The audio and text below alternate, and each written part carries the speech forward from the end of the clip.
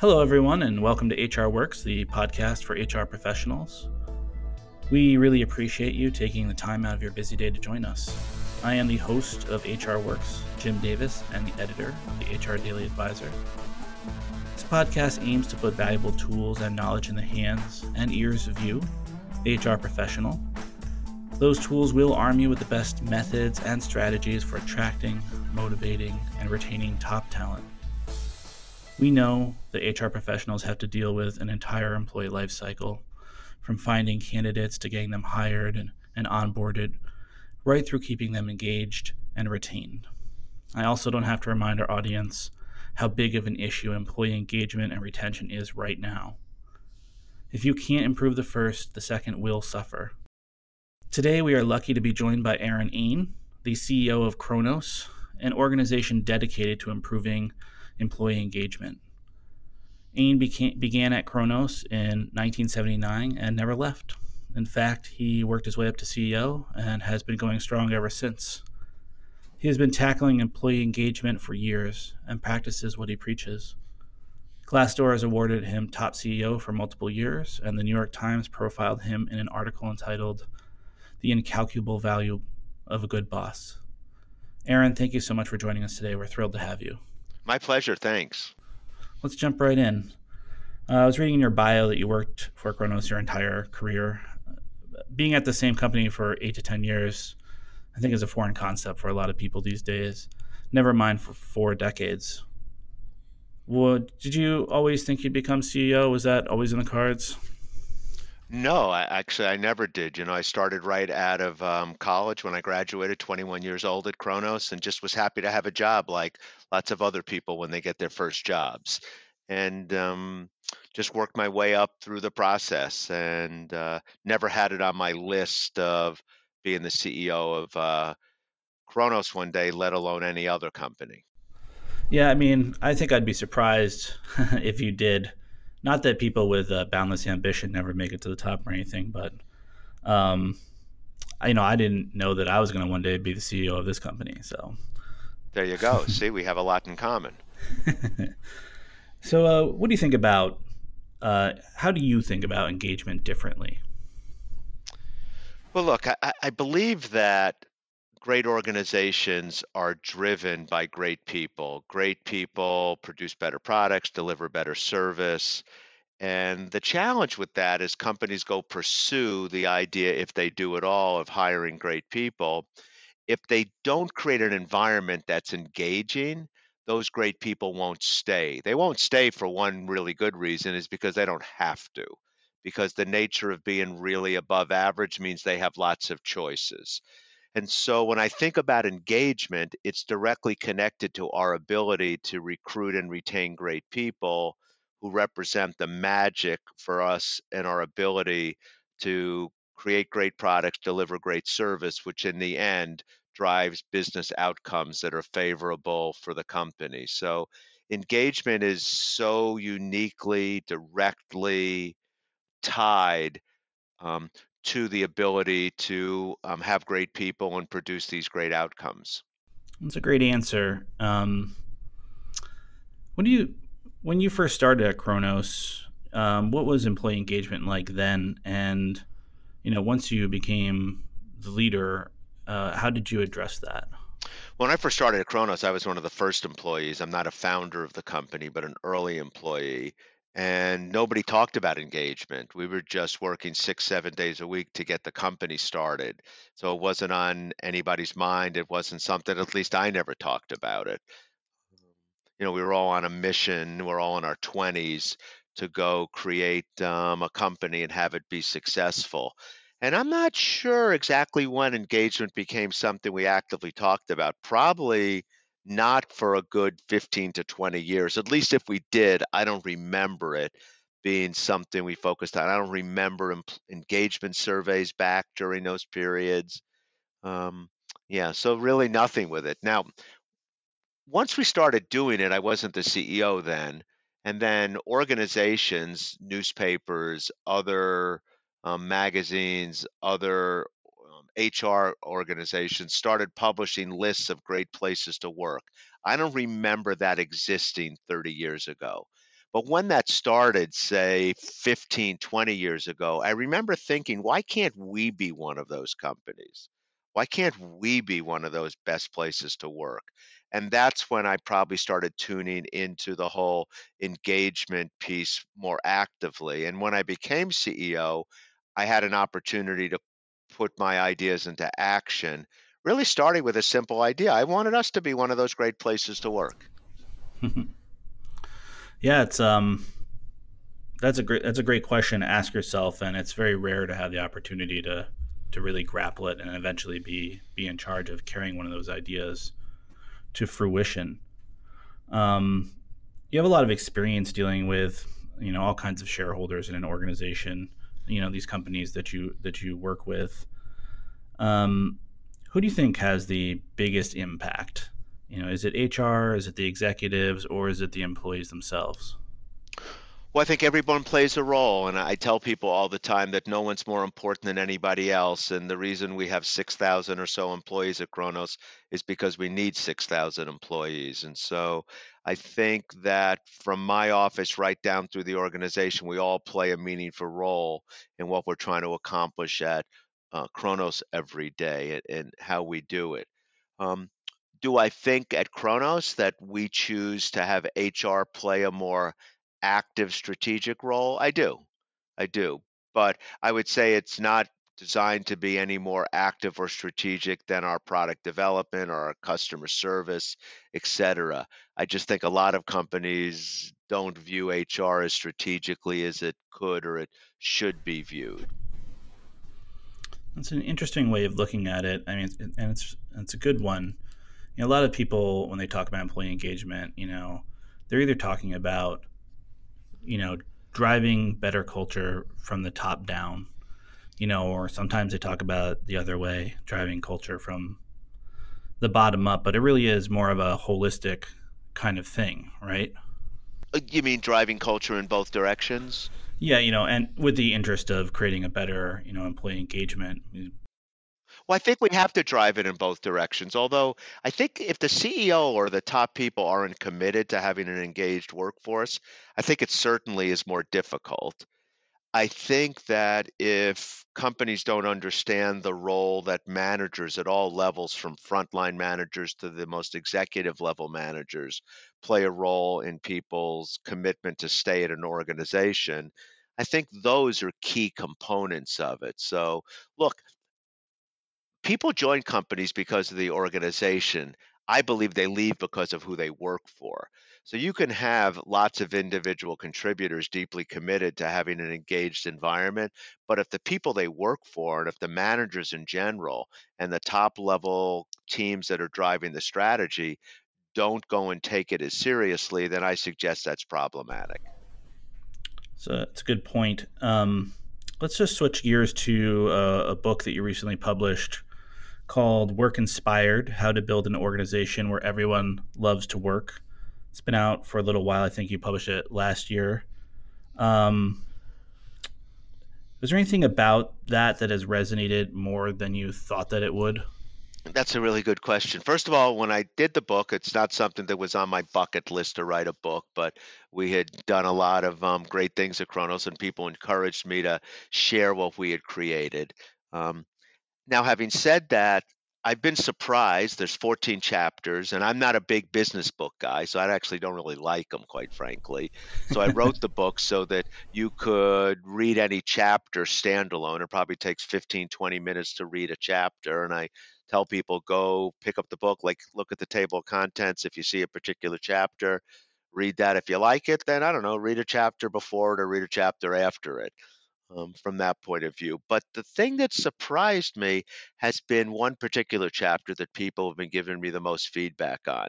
And I wrote a whole chapter on the called trust, and what it really captures is the value, the important, and most importantly, the impact of trust on driving great outcomes. And that particular chapter has been the one I get the most comments on in a positive way. Hmm. It's I mean, it's obviously so important, and especially in a world where people can be replaced by machines, or there's all these mergers and acquisitions that are going on. People are tender, and they don't. It's easy to think that someone doesn't have your back, especially upper management. So I could see how any effort at all to try and make trust an important, like a in front of everybody's minds, top of their mind kind of thing, would be really valuable. Yeah, I agree, and I think it has an impact trust in ways that are unexpected. When as a leader you're not looking over everybody's shoulder all the time, then it frees you up, it liberates you to go work on other things. And think about it from the other direction. An individual contributor, if you trust them, that's empowering for them. That motivates them. They're more engaged. And so trust comes in the form of not necessarily even looking out for them or looking out for their backs. It's like leaving them alone and trusting them to do their work.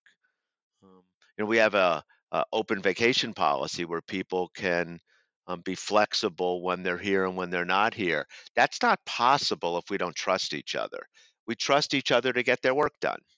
So I could give you lots of examples of how trust really, if done well, is magical, quite frankly. Yeah, I can imagine, and you kind of hinted at it, but like the concept of being free to innovate if you're trusted, and the other side of that, not wanting to take risks if you feel like you're not trusted, or you feel like someone's looking over your shoulder too much. That's right. That's right. Exactly. So it has so many touch points and it makes so many other things possible. It's an enabler in many ways. Right. In your book, you talk about this concept called manager effective index. Can you just talk about what that is, how you came upon it, and what you're doing with it? Sure. So it's Manager Effectiveness Index. And what it is we have all 800 or so people managers at Kronos are rated twice a year by their team members. In traditional performance evaluations, typically you're only reviewed by your manager. At Kronos, you're effectively reviewed by your manager, but you're also evaluated by all the people who work for you. And it's 19 questions that we ask twice a year as part of our engagement survey work that the employees answer those questions from strongly agree to strongly disagree in various areas around what we would say are how effective is a manager. And then we give that feedback to the managers, and we expect them to improve and meet with their teams and make sure that they're being an effective manager. Going back to this idea, people leave companies because of who they work for. So how do we do that? That's a great concept. It really brings the solution directly to the problem, doesn't it? Well, that's right, and it completes the solution. So your manager may get it perfectly right when they're reviewing someone on their team, i.e., someone who's a manager working for them, but they might have an incomplete view, and so it completes the view by getting the employee's perspective in terms of how the manager's doing. And you know, we've had manager training program for a while, and we thought that once we put managers through our Courage to Lead training, that we solved the problem. I think what we didn't recognize completely is that some people took to the training better than others. And the manager effectiveness, or MEI, is another tool that now helps us measure how they did and how they're doing in terms of executing against that training that they got. What advice do you have for our audience when it comes to aligning priorities and strategy with executives, specifically in the C-suite?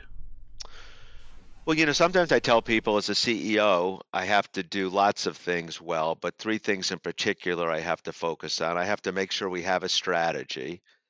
Doesn't have to be my strategy. I don't have to be the only strategist. I have to participate actively, obviously. Once we have a strategy, need to make sure that we put resources behind the strategy, people, time, funding, programs. And then I have to make sure that I become an evangelist for the strategy with our employees, our customers, our partners, the community that evaluates solutions in our space, et cetera. So strategy becomes an important part that connects to so many other core parts of what happens in the business. Now, priorities change. Um, but at the same time, we need to continue to talk about how our strategy aligns with those priorities and change the strategy accordingly. One of the things I do to make sure we stay aligned is when we do our budgets each year, I take a look, and one of the last things I do is say, okay, let's take a look at the budget. Now let's pull out our strategic set of objectives and what we're working on. And does our budget, do our resources, in this case specifically, support the strategy as defined? And if it doesn't, then I say, well, we're not putting muscle behind that part of the strategy. Are we not serious about the strategy? If we are, then we need to go resource it effectively.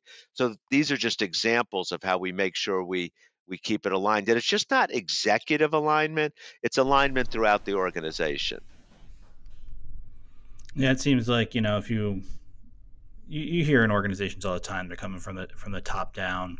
We're going to be impactful this year, or we're going to be extra engaged. And if there's not a framework there. Yeah, we try to be a little more specific than that. So I understand your point. Makes me giggle. Yeah, so I've seen those myself. So no, we just don't say we're going to be impactful. So we're more action oriented and specific, um, objectives and tactics and what we're going to do. But it starts with having a strategy. You need to know what you want to do before you decide how you're going to do it. Sounds like simple advice. It's amazing how some organizations are unable to get that concept off the ground. Yeah. Um, as an organization that has this great track record with employee engagement, can you share a couple tips for organizations that they can implement in order to just connect with their employees better, to create better employee engagement, Yeah. um, and how that relates to customer experience, innovation, and other aspects of the company? Look, I think you need to start by communicating with your people. I think you need to be transparent. I think you need to have an organization that's collaborative. I think when you communicate, you have to tell the truth, and this comes back to the ideas of trust. Um, People need to know what the objectives are. They need to know what's going on with the organization. They need to have confidence in the leadership team, and they get that by engaging with the people. Now, once you're communicating, collaborating, be transparent, creating a trusting environment, you also need to measure how you're doing and make sure you get it right because oftentimes we think we're doing it well, but maybe we're not. And so this comes into the whole piece about asking, listening, reacting, responding, all of these important things. So we get 93% participation in our engagement survey, and which is really quite high, I'm told. And when we ask people, why do you participate time and again, they tell us because when we give you comments, when we give you feedback, we can see you're doing something about it. So we'll keep giving you comments and feedback as long as you keep doing something about it.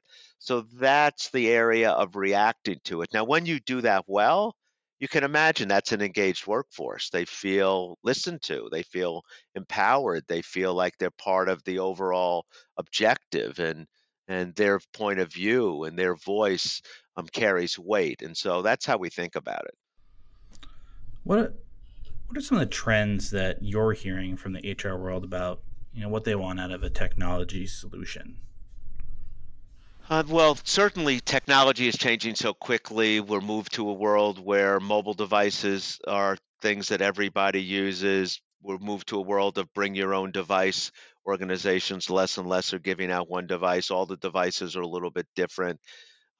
Employees want to be communicated through the ways that they want to be communicated with, whether it's mobile devices, whether it's tablets, desktops, whether it's through social media, whether it's through tools from Microsoft or Facebook or um, LinkedIn or Twitter or Instagram or all these other methods. So I think organizations need to understand that communication critical, but we need to communicate in ways that our employees want to be communicated with that will get the best outcomes and the best results. I also think what's happening in our world is this whole gig economy. Someone this morning described it more actively as the independent worker. I'm told that there's 57 million people in the US alone today that are working as independent workers or in this gig economy. So, how do we understand that companies like Kronos and all companies need to find ways to have those people help us solve our problems, and it doesn't just have to be people who work full time for us?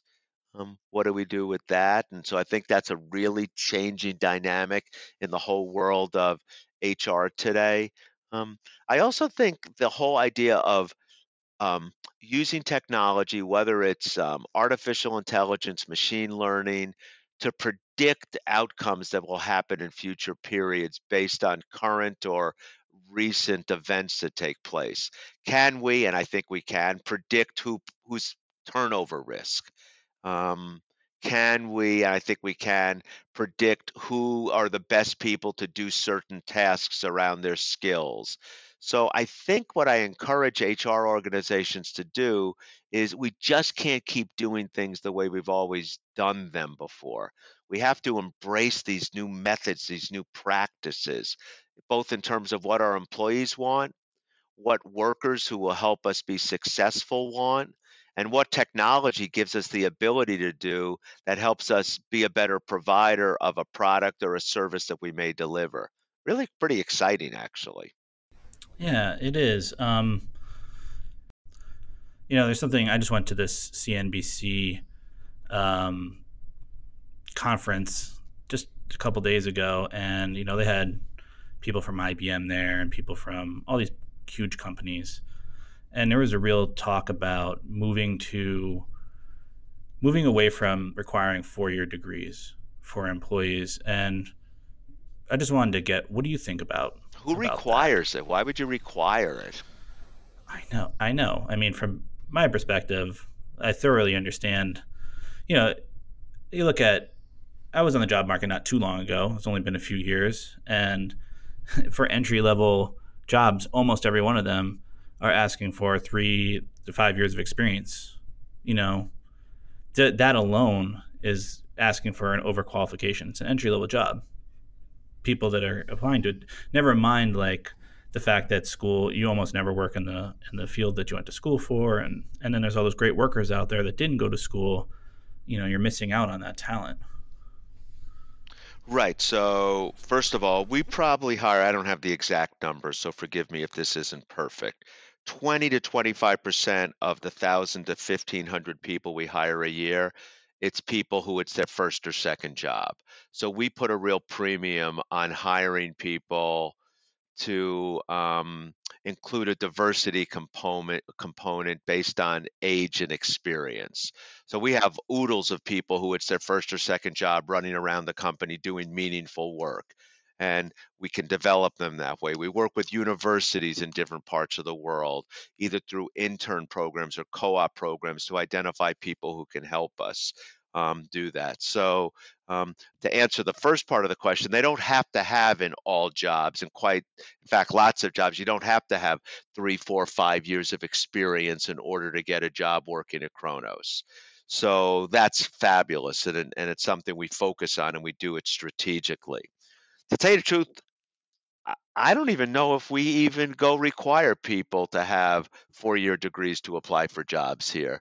I think we evaluate people on their skills and their background and where that makes sense. Yeah, I mean, for those people where we're hiring people first or second job, are we going to the college campuses to identify and hire those people? Yeah, of course we are, because that's the place to find them. Right. But it doesn't mean that if we meet people who don't align with that perfectly, that we wouldn't give them an opportunity to work here. So maybe those great big companies you heard at the conference you were at can do that, but we look for people in all sorts of places. So if people apply for a job at Kronos, we'll consider anyone who submits, and submits interest if they have skills that can help align with what we want to do.